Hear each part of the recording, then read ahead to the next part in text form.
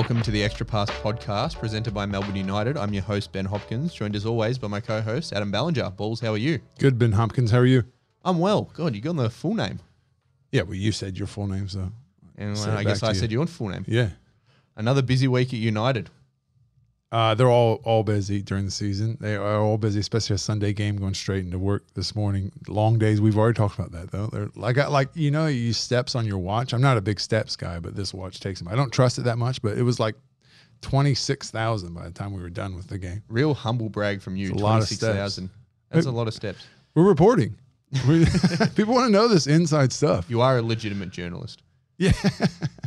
But it was a big game on Sunday, the grassroots game, especially for yourself, sort of wrangling kids and doing your normal activities. What was the game like, I guess, off the court for you? Yeah, well, it is a big deal.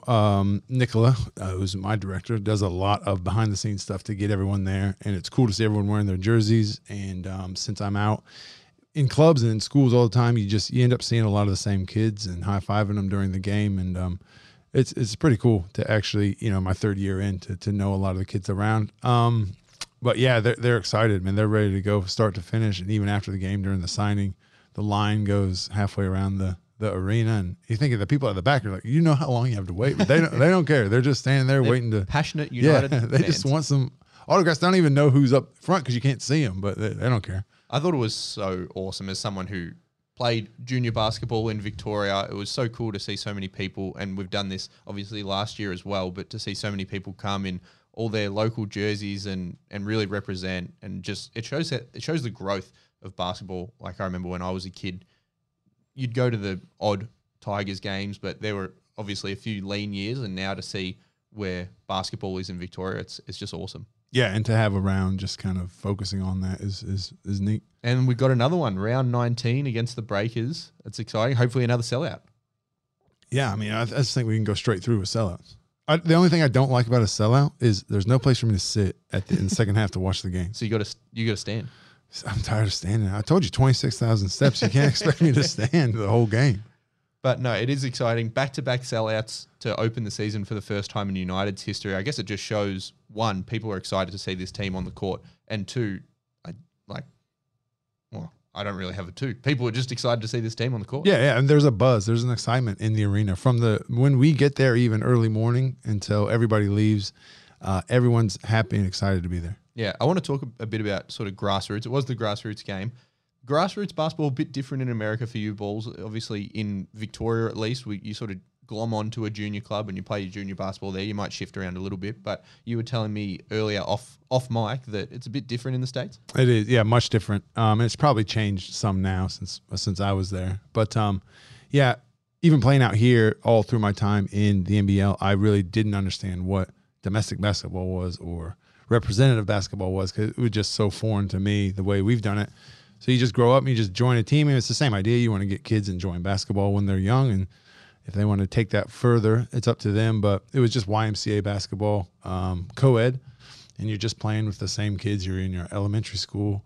And, I mean, my dad coached, it was just you show up, we practice once a week, had to be Saturdays. No one does anything on Sundays in the Midwestern Bible Belt. That's for church. Yeah, of course. That's the Lord's Day. Yeah, that's when you go to church. And it just, I remember it fondly. Like I can remember walking into the gyms, when it's snow outside, everybody's stomping the snow off their feet at the same place. And of course you remember it fondly. Your dad was the coach, so you were getting all the plays called for you. He was not, he was mean. He could be mean. Shout out Mr. Ballinger. No, he's an incredible dad and coach, and he coached his whole life, coached a lot of baseball, but he never sugarcoated things for me, really. He would tell me what I needed to hear. Did he have you out on the diamond as well? Oh, that's a sore spot with him. I remember telling him the day, I quit baseball. I was good for a year, for 1 year, probably in middle school, let's say 6th grade. I don't know. I was good for that year. The next year, I got mysteriously scared of the ball. I got no hits for the season. The next year, I had to move up and against these teenage kids who could look like they were throwing the ball 100 miles an hour. And I did not want to go. It got up to the day where you got to go try out. And I said, Dad, I'm not going. he tried to drag me out the door, and then that was it. I mean, you can't do it if your kid doesn't want to go. You know, you can't do it. That was the end of my baseball career. Gosh, it's a hard sport. They just piff the ball so hard. Yeah, and when they're on that mound, and when they're like 3 years older than you, they already have hit. They've already matured. We'll put it that way. It's scary. Well, you're a big unit. Surely you could hit a few dingers. I did. I hit a couple. I told you that one year I was good. I think I hit 2, and that was mine. Wow. Yeah, I know. You could have been in the show, man. No, you're not, if you're scared of the ball, they won't let you. They won't let you get in the draft. Well, at least one sport you weren't scared of the ball in was basketball, and we should talk a bit about basketball. Obviously, not the result we wanted out of Sunday's game. United going down by 5 to the Jack Jumpers in the grassroots game. Let's get into it a little bit. It was an up and down game. It was sort of similar to United's first 2 games, especially in that first half. It was a grind, low scoring affair. Really back and forth. What did you see out of it? One guy who really impressed me was Ariel. Again, just active. He had a career high 15 points. He's affecting shots around the rim. What was your way of seeing it? Yeah, I mean that career high is only going to go up. Yeah, like you said, he's super active, and just the pick and rolls and him rolling in some of those picks. And who's the little fella for Tasmania? Jordan Crawford. Yeah, trying to stop his roll was kind of funny seeing that difference there. But actually, they played together. Did they really? Yeah, I'm pretty sure they played either in Lithuania or Germany. Yeah, yeah. But I mean, the way he's rolling, and any chance you get, you just put it up in the air, and he's going to go get it and dunk it. I mean, we were never going to undefeated. No one expected that. At the beginning of the season, teams are trying to gel, teams are trying to figure things out. You're trying to get rotations down, and it happens. You lose some games you shouldn't. You win some you shouldn't. And it's just about today's a day of reflection, I'm sure, by the team, and they're going to move on pretty quickly. Yeah, another guy who made his debut, a former guest of the show, Ian Clark, got on the floor. Knocked down a few free throws, hit some shots. What did you see out of him in his debut for United? I see. He's a competitor. He can play. Obviously he's played in the NBA. He's done a ton of things. So I don't think he was too nervous and is probably excited for his first game. But you just saw him get it going a little bit in the second half, I thought. And he just looks like a guy that can just go off with kind of like CG. He's a guy that's always there waiting, and at any time of the game, if he gets the right pass or he gets the right opportunities, he's going to get 10, 12 points, and the game's going to be a blowout. Obviously, it's an interesting way, and Dean spoke a bit about it after the game in terms of his rotations and who's getting touches and who's getting shots.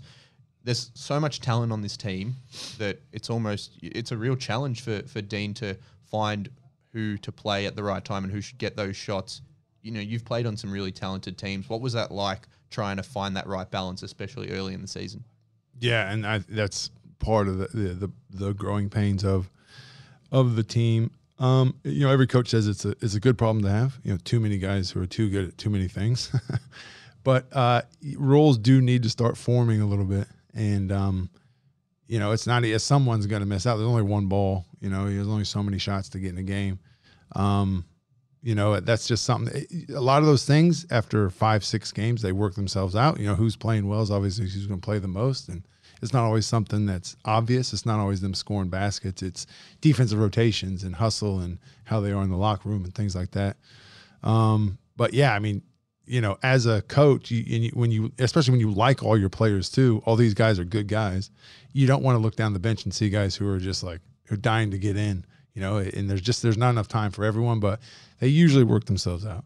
Yeah, and especially I feel like just having an unselfish group. This is a thing that I know Dean has drilled down on, and everyone in the team is really happy with, in terms of everyone's happy to get their shots in the flow of the offense and no one's really hunting it. How important is that to have, let's say, a guy like CG who might be on a roll, might be hitting shots, but then come the second half might be content to work as a decoy and help open up things for other players? Yeah, I think, those things kind of happen. Like I guess content is a good way to put it, but like if the ball's rotating to him, he's always going to shoot him. He's open, and he always should. But it's the sort of thing of just finding the best shot. Yeah. The ball's going to the ball will find you eventually, but sometimes you get, like first half was, and maybe they adjusted in the second half. They just didn't leave him at all.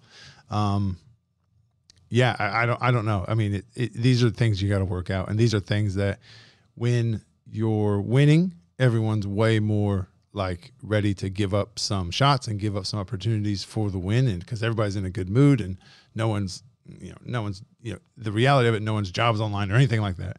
But when you start losing, that's when even good guys turn into, well, I've got to get mine. I've got to get something here out of this, because if the things start going bad, that's when the camaraderie and everything starts to go too. But I mean, we're a long way from anything like that. Yeah, I don't think that's going to happen. I know you were obviously a guy who was just like, I got to get mine all the time. Yeah, all the time. Even when we were doing well, I was just 10-game winning streak, give me the ball. Yeah, if we won by 20 and I only got like 12 points, I was just in such a bad mood. Why did I only get 20 mid-post catches? Yeah, I know. Like, come on, guys.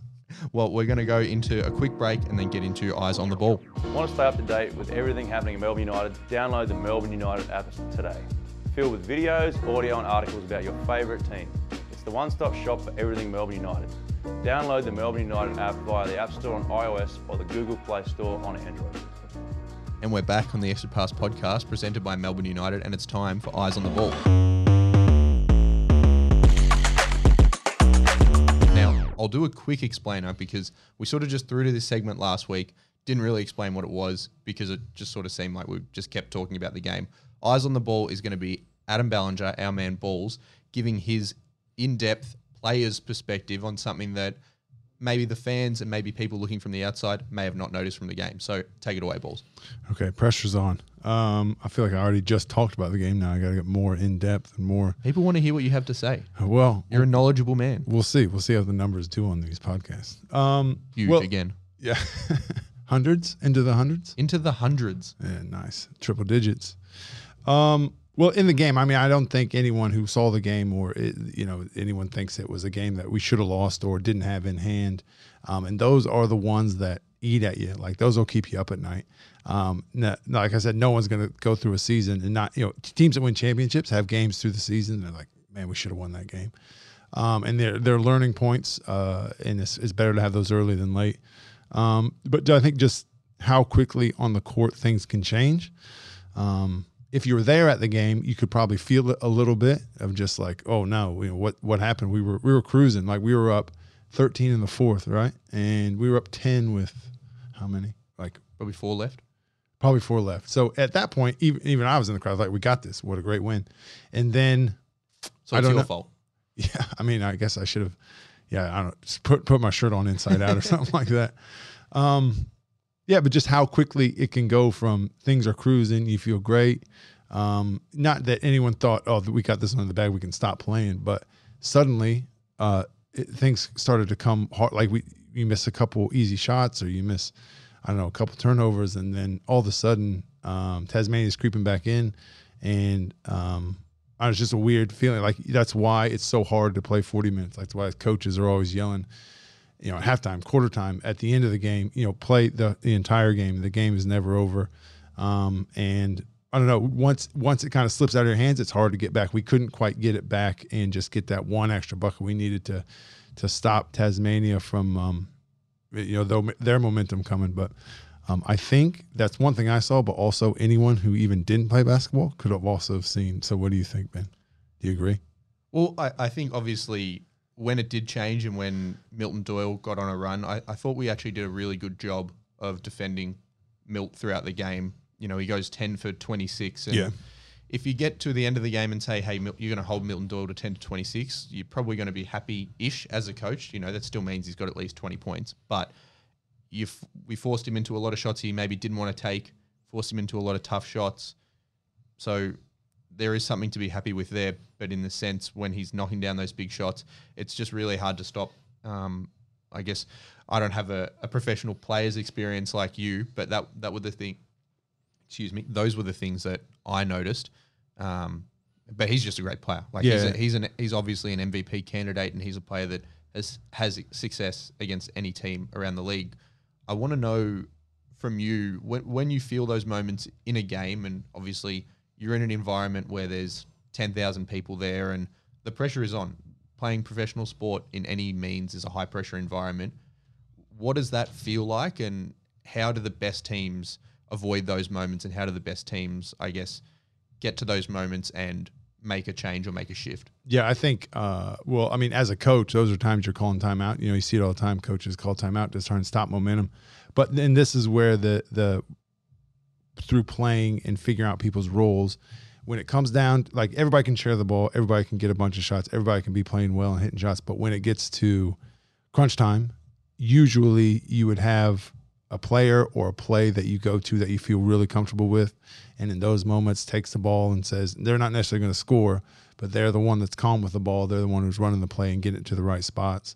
And maybe that's what we're trying to figure out still. I don't know. I'm not in the huddles either. I'm not around the team. But that will come with, as the season goes, I think, is those kind of crunch time situations, finding the guy who's going to have the ball in those and who the whole team is behind and is confident in, and that kind of settles everyone down. And then you get that. Literally, it was one basket. We needed one thing to fall, one thing to go better, and they would have had no chance of coming back. Yeah, and I think that's that's something that's so exciting when you look at the rest of this season and you have Ian Clark, who's obviously just played his first game. You have Chris, who's shown it his entire career. You have Delhi, who's shown it across his entire career, especially his first year with United. And then I think an easy piece for people to forget about is Joe Luala-Chul Jr., who hasn't played a game yet, but we've both seen him on the court. He's back to full practice and he's working his way back. He looks like a killer.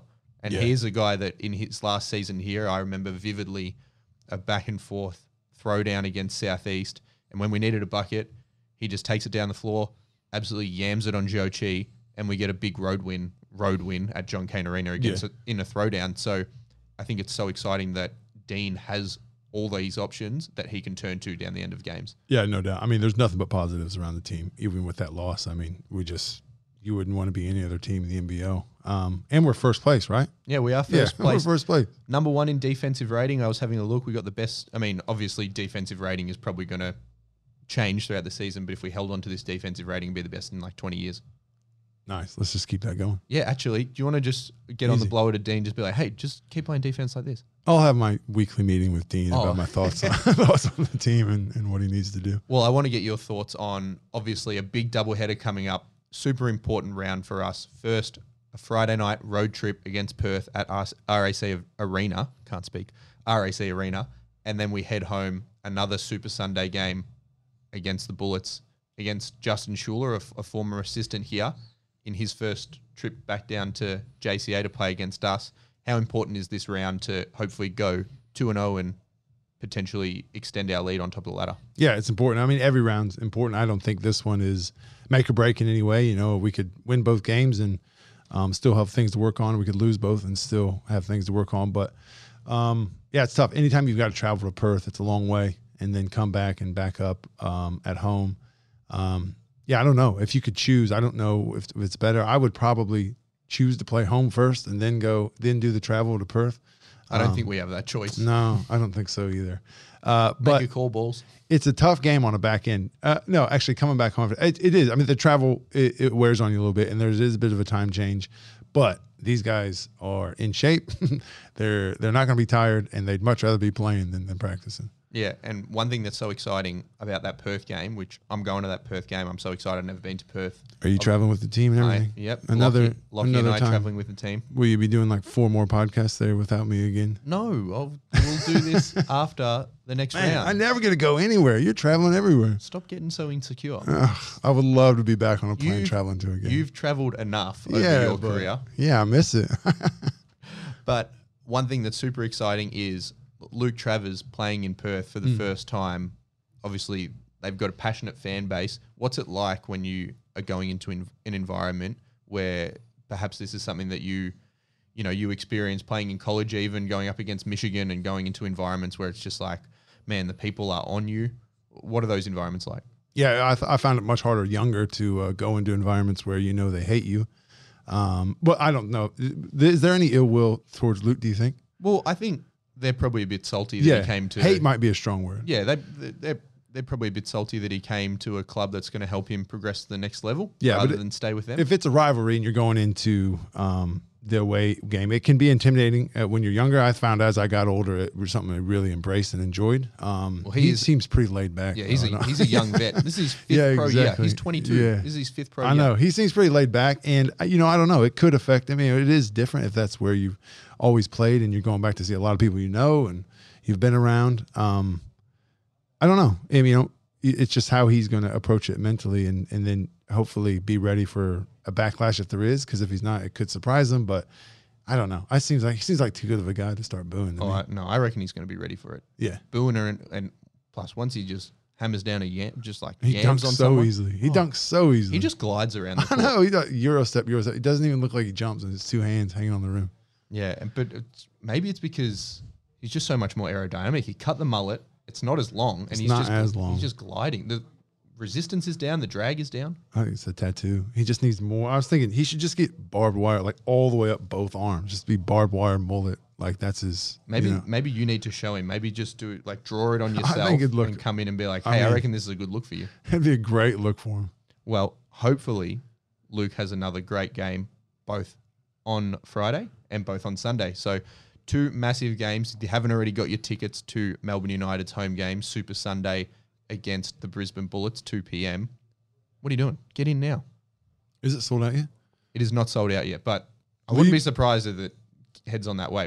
Let's sell all but one. Leave a spot at the top for me. I like going up to the top, second half, sitting with the people and watching the game from all the way at the top. But there's no spot. Like you look up from the bottom, and there's not one spot. So I don't know. I have to stand and watch again. Maybe you need to get on the catwalk. Balls on the catwalk. Is that like above this? Yeah, like everything? little walkways up the Yeah, how do very you get top. up there? I'll go up there too, but it's more steps. I don't know if I can handle it.